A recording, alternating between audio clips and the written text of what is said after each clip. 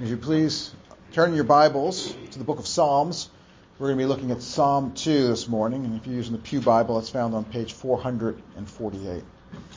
And this is only the third Sunday in 2022, and so far nothing has gone as planned. Nothing has gone as I would have expected it just a month ago. Remember, our first Sunday we had to cancel our monthly fellowship potluck due to the rise in COVID cases. And through the rise of COVID cases, my son, poor David, still has not been back to school since before Christmas. And we had planned, last week, an ordination service. And again, because of my exposure to COVID, we needed to reschedule it. Well, today, we had planned to have our former Northgate pastor, Richard Smith, here to lead us in Sunday school and to preach and to tell us about the work that he's doing at Penn State with international students. But as many of you know, Richard slipped on the ice and he really messed up his knee and he had to cancel his trip, had to call off his trip. And so I had then planned to go back to 1 Corinthians as I'd been preaching before Christmas. But then during my personal devotion time, I read Psalm 2. And then I felt very strongly that this is what I was to preach on today. And this is the third time that I've been preaching from this pulpit that I've called an audible, where I felt the Holy Spirit leading me to preach something other than what I had planned to preach. And the first time, some of you may remember, was actually the first time I preached from this pulpit, nearly 6 years ago when I was coming here to candidate to be your pastor. And some of you know the story. In the morning, I was going through my sermon, reading it, and it just didn't feel right. It just did not feel like what I should preach. And I remember Lynn was in the shower and knocked on the door. I said, "Lynn, I don't think I should preach my sermon." He said, "What?" And thankfully, I had a sermon that I preached the week before at another church, and I preached that. And then when I came here, I had a confirmation. I had nothing to do with the bulletin. Donna Burrell put the bulletin together, and the list of hymns. They just had a list, and they would go through the list of hymns. And the hymn after the sermon referenced when I surveyed the wondrous cross, which was a hymn that I referenced in my sermon. So that was, for me, confirmation that the Lord had really wanted me to change sermons. And also further confirmation, I actually did get called to this church. So I am your pastor now, so that worked as well. So the Holy Spirit doesn't change my preaching plans often, but when he does, I find that it's best to listen. So here now, Psalm 2, the word of the living God. Why do the nations rage and the peoples plot in vain? The kings of the earth set themselves, and the rulers take counsel together against the Lord and against his anointing, saying, "Let us burst their bonds apart and cast away their cords from us." He who sits in the heavens laughs. The Lord holds them in derision. Then he will speak to them in his wrath and terrify them in his fury, saying, "As for me, I have set my king on Zion, my holy hill. I will tell of the decree. The Lord said to me, 'You are my son. Today I have begotten you. Ask of me, and I will make the nations your heritage, and the ends of the earth your possession. You shall break them with a rod of iron, and dash them in pieces like a potter's vessel.' Now therefore, O kings, be wise. Be warned, O rulers of the earth. Serve the Lord with fear, and rejoice with trembling. Kiss the Son, lest he be angry with you, and you perish in the way. For his wrath is quickly kindled. Blessed are all who take refuge in him." Let's pray. Heavenly Father, I do thank you for your word.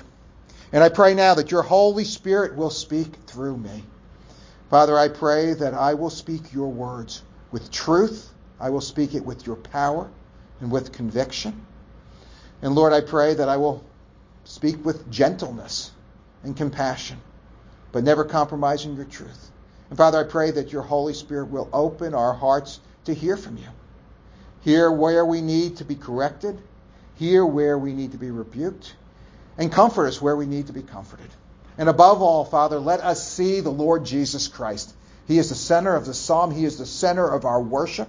He is the center of your word. He is the one who is to be seen. He is the one who is to be pleased. He is the one who is to be glorified. It's in his name we pray. Amen. Well, like many of you, I am saddened. I am frustrated when I look at the actions and the ideologies and the propaganda of many of those who are in positions of power in this world.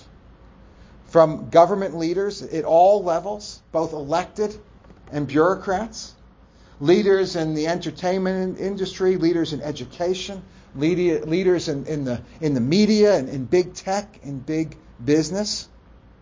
And the things we see from a Christian perspective, from a biblical perspective, they are offensive. They are, from a Christian perspective, from a biblical perspective, they're idiotic. They seem to make no sense whatsoever. But actually they do make sense. They make sense in light of Psalm 2. The reason behind all these actions and ideologies and propaganda is hatred of God. Hatred for God. Let me just name a few. I'm sure you're aware of these things. In West Lafayette, Indiana, is considering an ordinance that would fine what they call unlicensed counselors. What they really mean is Christian counselors and Christian pastors. The fine would be $1,000 a day. And what is the offense? The offense is failing to affirm a person's sexual identity and gender identification. And some of you may know, in Canada, just north of us, at this very moment, there is a law that is in place. It's even worse than this. It'll make it a felony. Up to 5 years in prison if you do this. If you fail to affirm, if you fail to take into account what someone feels their sexual orientation or their gender identity is. And the law itself has an understanding of sex. It calls the Christian understanding of sexuality a myth. It calls it a myth. And this is what we are seeing. And what is the motivation behind these types of laws? Well, I'll tell you, it's to protect people, to protect LGBT people. But the real reason is a hatred of God. They want to stamp out God. They want to stamp out His word. They want to silence His word. Again, a father in Canada, he was arrested. What was his crime? Defying a court order, which actually said that he was committing child abuse. And you know how he abused his child? He called his biological female child a daughter. This got him arrested because this daughter of his claimed that she was a male. The father hurt the daughter? No, absolutely not. He was arrested because the state wants to be sovereign. The state wants to define reality. And the man would not submit to this nonsense, so he was arrested. The real reason for his arrest was they hate God. And we're seeing cultural pressure, even here. There are even laws, and thankfully many of these laws have been struck down by the courts as unconstitutional, that we must use a person's preferred pronouns. And the problem with this is it is distorting reality. It is forcing us to go along with something that is against reality. We don't decide who's male and female. We don't decide that. That is decided by God. Again, this is a reaction against God. And why do people so strongly get offended if we use the wrong pronouns? Because they hate God. They want to define reality, not have God define reality. Again, we prayed for a few months ago a Canadian pastor jailed. Again, what was his crime? Doing the same thing we're doing right now. Having a church worship service in violation of the government's draconian COVID restrictions. And why was he jailed? They'll say to protect health. But no, it's because they hate God. They hate His church. They hate to see Him worshipped. And they will use any excuse to cease the worship of the God they hate. And they say there's a physical danger. There's a physical danger. People might get sick. There's always a physical danger when God's people come to worship. Always a danger. Why do you think the early church met in catacombs? Because the government wanted to kill them. They were persecuting them. Today, the church in China, in Iran, in North Korea, they face danger, even death, if they are discovered. There is always a physical danger to worship.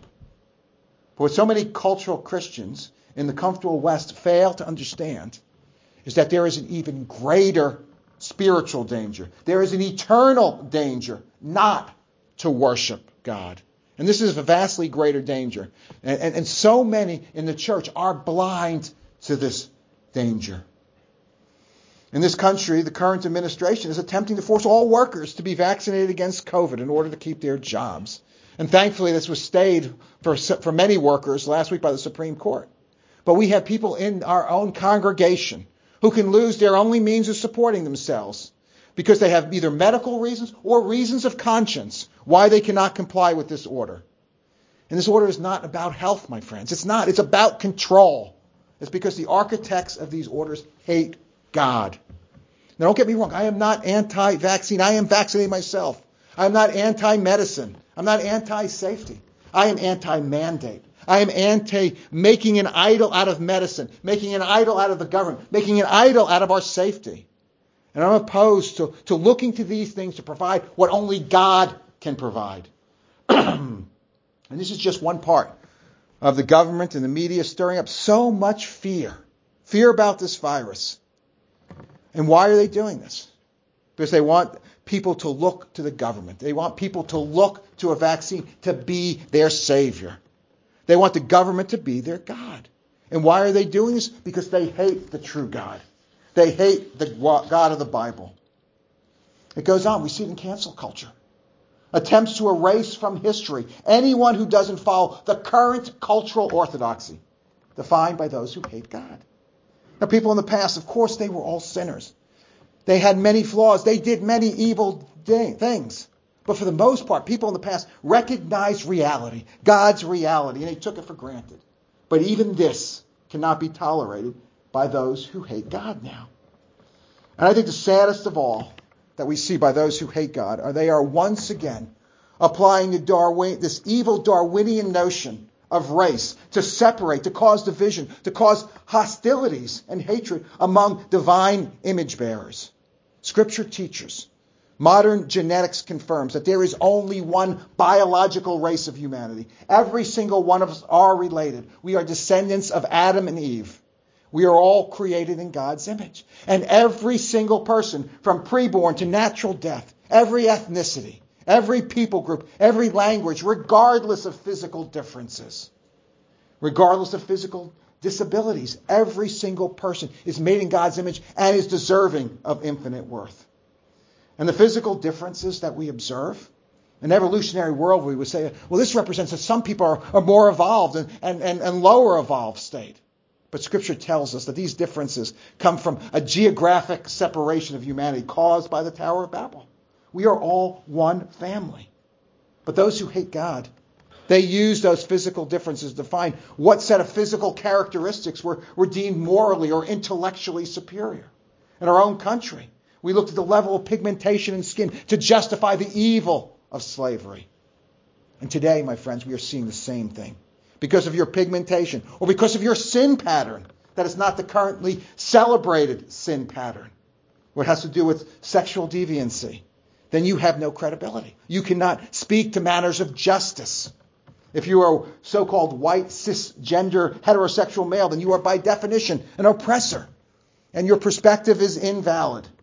My friends, this is the same evil that the Christian church works so hard to stamp out of our nation.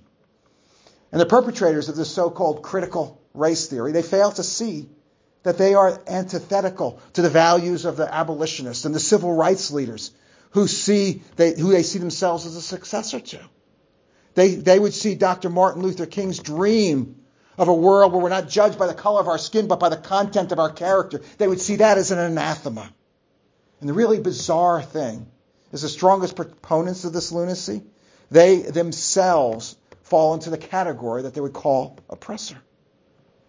And is this ideology fueled by a genuine love of the oppressed and the marginalized? No. It's fueled by a hatred for God and a desire to see chaos, a desire to see anarchy. It's because they hate God. And who do they see as the biggest oppressor? The Christian church. The Bible. The God of the Bible. Jesus Christ. They see the very tradition, in fact, the only tradition that provides the theological and the moral foundation for care for the marginalized in the first place. These are just a few examples of the philosophies and ideologies we see in our world today. Ideologies of those who hate God. And when we realize that all this idiocy that causes us as believers so much frustration is really the result of a single motivation, hatred of God, really has the same goal, denial of God's authority, saying that I am God, I am autonomous, and really the destruction of God's image bearers. I mean, think of the evil of abortion that has slaughtered tens of millions of the most vulnerable, the most marginalized of these image bearers. When we realize this, it all then makes sense to us. See, my friends, this is nothing new. In fact, it's very old. This is nothing unexpected. Scripture sees this and addresses this. And this is what we have in Psalm 2. Psalm 2 provides us God's answer to these ludicrous actions and ideologies and propaganda that cause us such frustration. Psalm 2 provides relief for this frustration. Well, look at the first 3 verses of Psalm 2. Here we see the people who hate God. Here we see those politicians and bureaucrats and business leaders and media leaders and all the mindless masses that follow them and sadly deceived by them. See, those deceived, they may not hate God, but they are manipulated by those who do, by those who oppose God and his revealed word. So Psalm 2 says, why do the nations rage and the peoples plot in vain? The kings, the powerful of the earth, set themselves, and the rulers take counsel together against the Lord and against his anointed. His anointed is Jesus Christ. And it's against Christ and against all who worship him, the church. And they say, let us burst their bonds apart and cast away their cords from us. See, my friends, they rage against God. They plot against God. And of course it's in vain. They can't beat God. But they take counsel together. They plot together against God in general, but specifically against Jesus Christ, his anointed. They hate Christ. They hate the anointed word. And they hate his church. They hate those who worship Jesus Christ. And those of us who proclaim his word, they hate us. So why do they hate? Why do they hate God? Why do they hate him? Well, they hate him because they refuse to submit to him. They refuse to accept the fact that he is sovereign and we are not. As verse 3 says, they think somehow that they can burst God's bonds and cast away his cords from them, which means they think that somehow they can escape God's sovereign control over them. Right? They say, God doesn't define my gender. I do.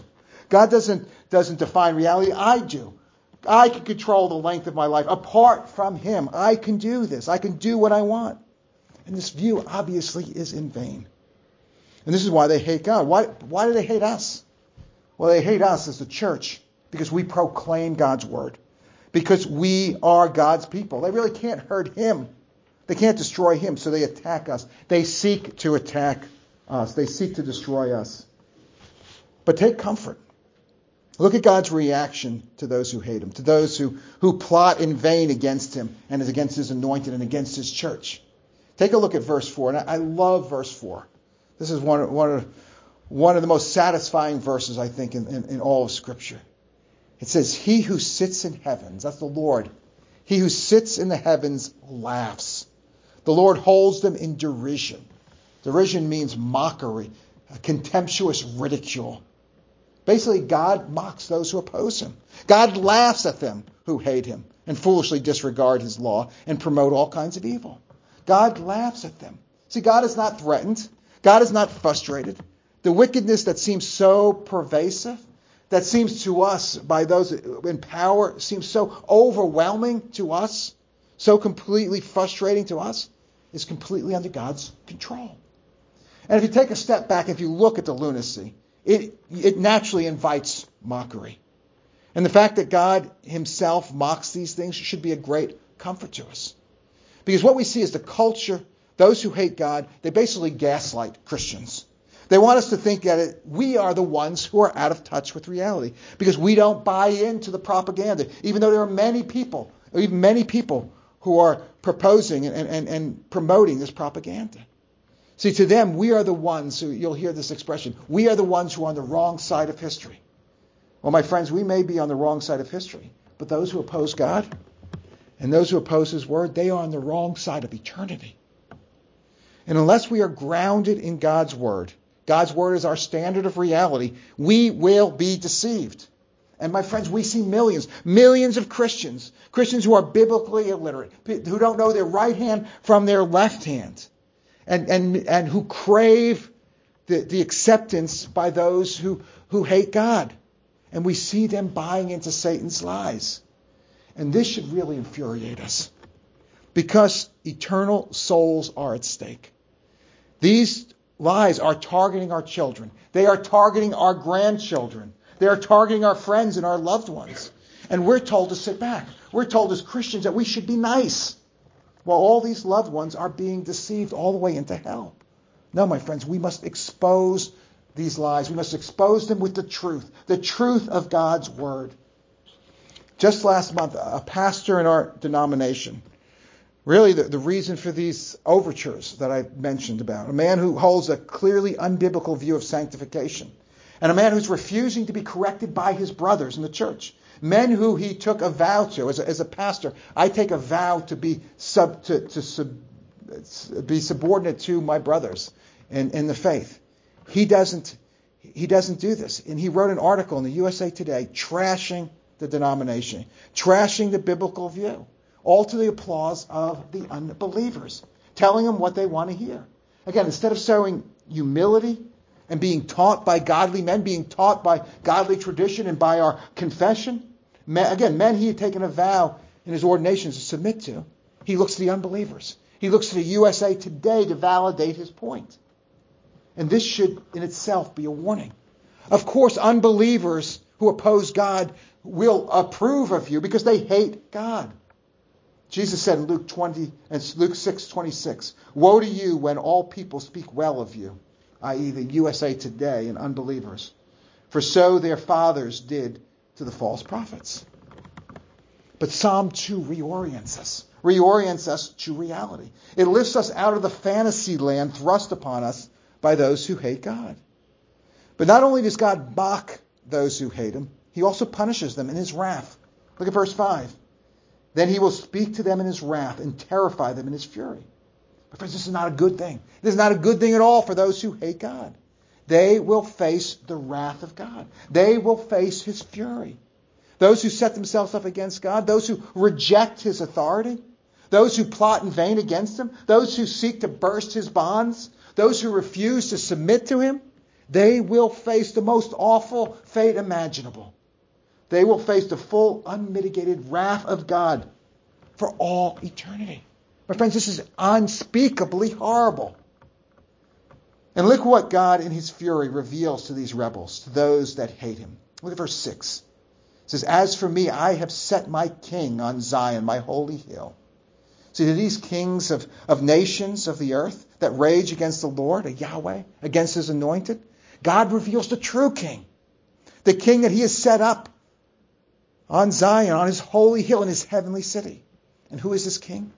Well, verse 7, the king speaks. The psalm shifts to the first person words of this king. And look at verse 7. "The Lord said to me, you are my son. Today I have begotten you." And who is the Son of God? It's the Lord Jesus Christ. He is the king. He is the Lord's anointed. Against him the nations rage. Christ is the stumbling block to God's enemies. Scripture tells us the stone that the builders rejected has become the cornerstone, and a stone of stumbling and a rock of offense. Then in verses 8 and 9, Yahweh, the Father, is now speaking to his Son. He says, "Ask of me, and I will make the nations your heritage, and the ends of the earth your possessions. You shall break them with a rod of iron, and dash them in pieces like a potter's vessel." See, these kings, these rulers, these who think they're in charge, they think the earth is theirs. They think that the nation, that God, his sovereignty, has temporarily placed them over.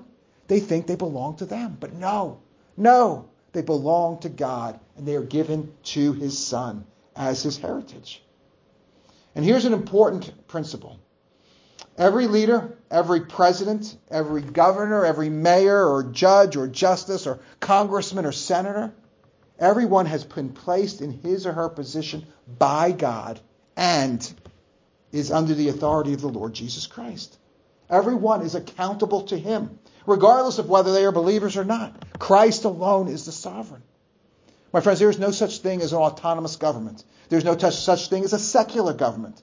The government is under Christ, not under the church. The church and the government have different functions, different responsibilities.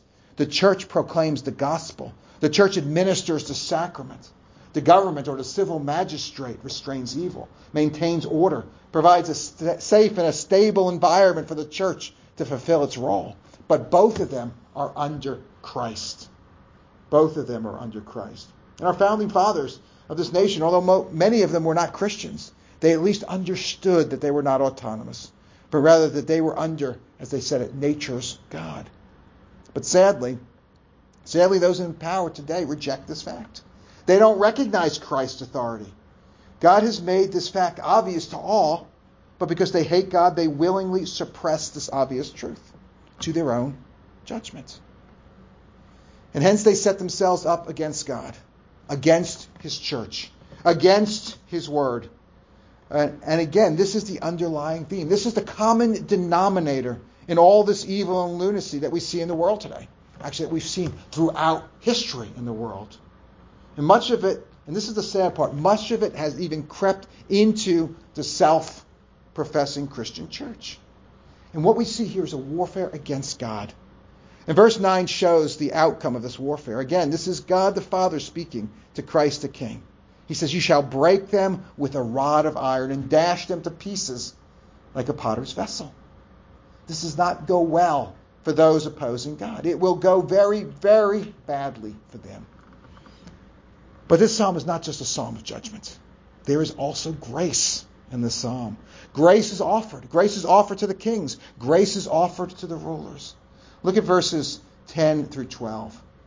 It says, "Now therefore, O kings, be wise. Be warned, O rulers of the earth. Serve the Lord with fear and rejoice with trembling. Kiss the Son, lest he be angry and you perish in the way. For his wrath is quickly kindled. Blessed are all those who take refuge in him." You see, my friends, there are only two types of people. Two types of people. Those who oppose the Son and those who submit to the Son. He alone, Christ alone, is the key. He is either the cornerstone or he is the rock of stumbling. He's either the source of salvation or he's the source of destruction. In verses 10 through 12, they offer a choice. Every single person has a choice. The kings of the earth, will they continue in their foolish rebellion or will they submit to the Son? In verse 10 here is a plea. It's a plea for these powerful and rebellious leaders to be wise. It is a call for them to be warned of the dangerous path upon which they are on. They cannot claim ignorance. They can't say, "God, you're not being fair." God makes it clear to them. God gives them fair warning. God gives them a chance to change course. And their option is to stay the course, which leads to destruction, or they are given a way of escape, which is shown in verse 11, which says, "Serve the Lord with fear and rejoice with trembling." It's not too late for these rebellious ones. There is still hope for those who hate God. God holds out an olive branch. They can serve God. They can submit to him. They can cease their hostility, and they can bow to Christ. It says, "Serve the Lord with fear and rejoice with trembling." Serve with fear and rejoice in trembling. This doesn't make sense. What does this mean? Well, fear of the Lord is not the same thing as fearing something that's terrible or something that's dangerous or evil. Certainly, God certainly is dangerous. His wrath is dangerous, especially if it's directed toward us. Certainly it's terrible. But God is not evil. God is good. God is holy. My friends, this is the problem. He is holy, but we are not. We are not good. We are not holy. And his wrath against us is just. We are without excuse. There is no appeal. We are guilty and we deserve this wrath. But God is not only good, he's not only holy, he's not only just, he's also merciful. He's also gracious. He's also long-suffering. He's also quick to forgive for those who submit to him, to those who kiss the Son, as we are told in verse 12. And what does this mean, kiss the Son? Well, it's another way to say of those who embrace Christ. Those who by grace alone, through faith alone, in the Son of God alone, accept Christ. This is the only way to escape God's wrath. This is the only way of escape, kissing the Son. So for those who kiss the Son, God's wrath is turned away from them. It is absorbed by that same Son. He takes the wrath they deserved and he gives them his sonship. Those who were once God's enemies, who hated God, are now his sons. No longer hating him, but loving him. And now praising him for his goodness and for his mercy. So this fear now changes character. It's no longer an abject terror of the one who's doomed to damnation by God's wrath. It is now a healthy, a devout, a loving reverence of his holiness, of his justice, of his grace, of his mercy. And it fills us with an unspeakable joy and comfort. See, the trembling is not the trembling of one doomed and facing the horrors of hell.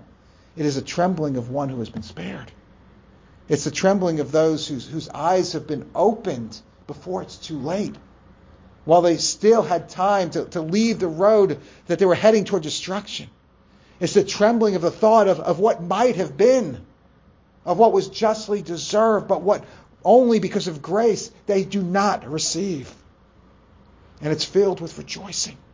The rejoicing of one who has experienced God's amazing grace. The one who, when he thought he was doomed and without hope, is unexpectedly and undeservedly shown mercy, given grace. This is the rejoice and trembling that we see in verse 11. And it all comes down to the Son. It all comes down to our relationship with Jesus Christ. Do we embrace him? Do we kiss him? Do we take refuge in him? Or do we continue to rage and plot in vain against him? Rejection of his grace will face his anger. This will face his wrath. This is the path of destruction. But blessed are those who take refuge in him. And my friend, this psalm was so eye-opening for me, because I think it put a spotlight on this cosmic battle taking place before our eyes. And it's showing us clarity. Clarity where I think there was much confusion, where there was much frustration. Clarity where there was much panic. See, the nations and the rulers and powerful, they do rage against us. They do rage against the Lord. They rage against his anointed, against Jesus Christ. But it's not that complicated. It's not confusing. In fact, it's very, very clear. The rebellion is against Christ. It is because they hate God. It's because they hate Christ. But my friends, we have nothing to fear. This rebellion will not stand. We are to kiss the Son. We are to take refuge in him. We are to serve him with fear and rejoice with trembling. We are to faithfully stand up to all this evil and all this nonsense and stand with the Son. We are to refuse to compromise, refuse to back down, refuse to buy into the lies that is told so many times over and over by so many people that everyone thinks they are the truth. My friends, God's word alone is truth. Scripture alone is our guiding light. Scripture alone is our path in the darkness. If we stray from Scripture, we will lose our way. And this psalm should give us confidence in God. To look to Christ. It should free us from fear. Free us from frustration. Knowing Christ is not panicked. Knowing that God sits in the heavens and he laughs at these schemes and these ideologies and these plans that oppose him. He will judge. He will set all things right in his time. So what does this look like for us right now? Right here? Well, it means we don't give in to fear. And it's easy to be afraid now, isn't it?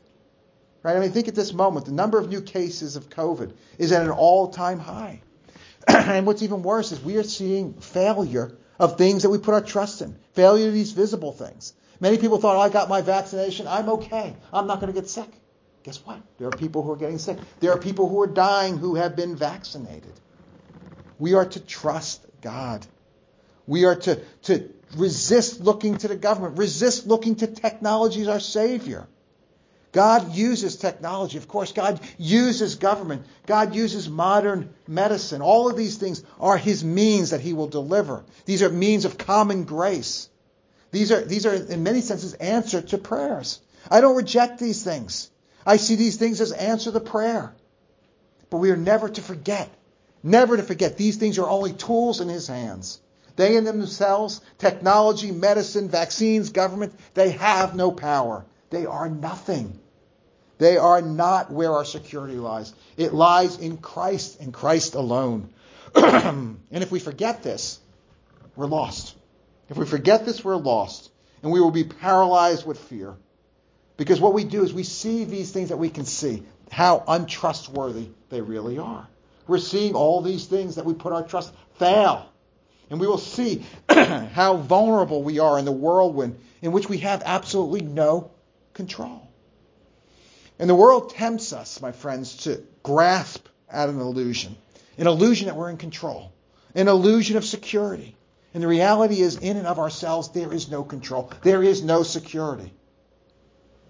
But the greater reality, the deeper reality, is that in Christ, He is in complete control. And if we're in Christ, if we are united to Him by grace alone, through faith alone, in Christ alone, we are and we have absolute security. We have no need for any fear. No need to fear a virus. No need to fear government mandates. No need to fear the actions and ideologies and propagandas of those who hate God. They are all powerless against Christ. And they are powerless against those united to Him by faith alone. So just two quick takeaways, two applications from this sermon. And the first is faithfully stay the course, resting in Christ, taking refuge in Him, not fearing those who hate God. They cannot hurt those of us who are in Christ. And the second takeaway builds on this first. We are to fearlessly proclaim the Son. We are to unapologetically proclaim the Son. We are to proclaim the Son regardless of ridicule, regardless of personal fear, regardless of personal cost. We are to proclaim the Son. And we are to refuse to buy into the lie, refuse to submit to the lie. We are to proclaim Christ and Christ alone as our only hope. And the reason we do this, my friends, is because there are many, many, many people who are deceived. And there are many people who embrace the lies. And they think what they're doing is right. They don't think they hate God. They think they're acting kind. They think they're acting in accordance with God's will. But they don't know God's will. They don't have His Spirit. They cannot understand His Word. Even if they would look to His Word, it makes no sense because they don't have the Holy Spirit. And just last week, I had an encounter with a pastor from California. And he was basically mocking my how unenlightened I was, to suggest that there might be a spiritual danger for people not worshiping in person. He thought this was completely foolish. He said, why would someone worship in person? There's so much opportunity for getting sick, and the virus is out there, when you could just as easily stay at home and worship on a live stream. And he thought the live stream was superior because it didn't put people at risk.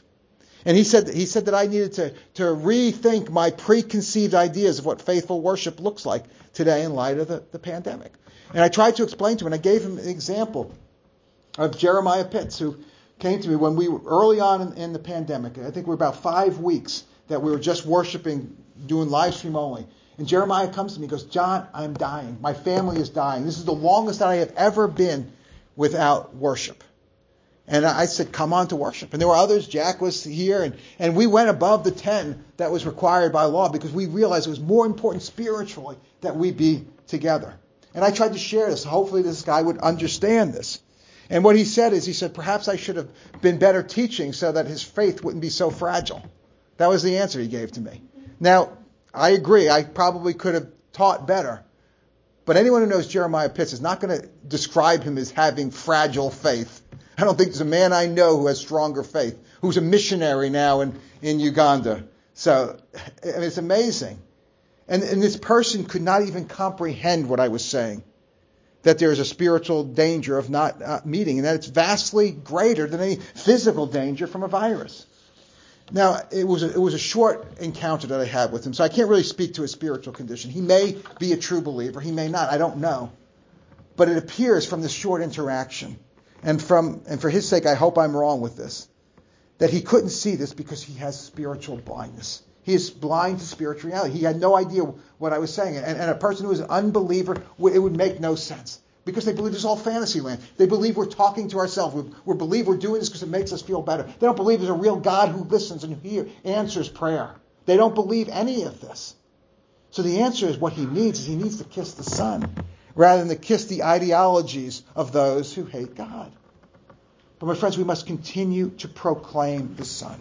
Continue to proclaim Christ to those who hate him, to those who are deceived, to those who want to be applauded by the culture and those who hate God. But Christ is long-suffering, and the time of mercy is now. The door of grace is still open, but we don't know how much longer it's going to remain open. And we must continue to pray. Pray for His grace and His mercy to be poured out on those who are spiritually blind. And we are to plead for God to open their eyes before it's too late, while there's still time for them to take refuge in Him. That is our call as Christians. Let's pray. Heavenly Father, we do praise You for Your Son. We praise You for Your Holy Spirit that has opened our eyes to see our need from Him. And Father, there are so many living in darkness, so many who think they are believers, so many who are like Balaam, who think that they are serving God when they are spiritually dead, when they have not kissed the Son, they have not embraced Him. And there are so many who are seeking the applause and the approval of those who hate God. And there are so many who fear their rejection. Father, I pray that You will give each one of us here, You will give us the courage to stand with the Son, the courage to take whatever is dished out to us, and to be able to stand and not bow the knee to Baal. Father, it is getting harder and harder. But Lord, we trust You. We trust Your Spirit. We trust Your Son. We pray it in His name. Amen.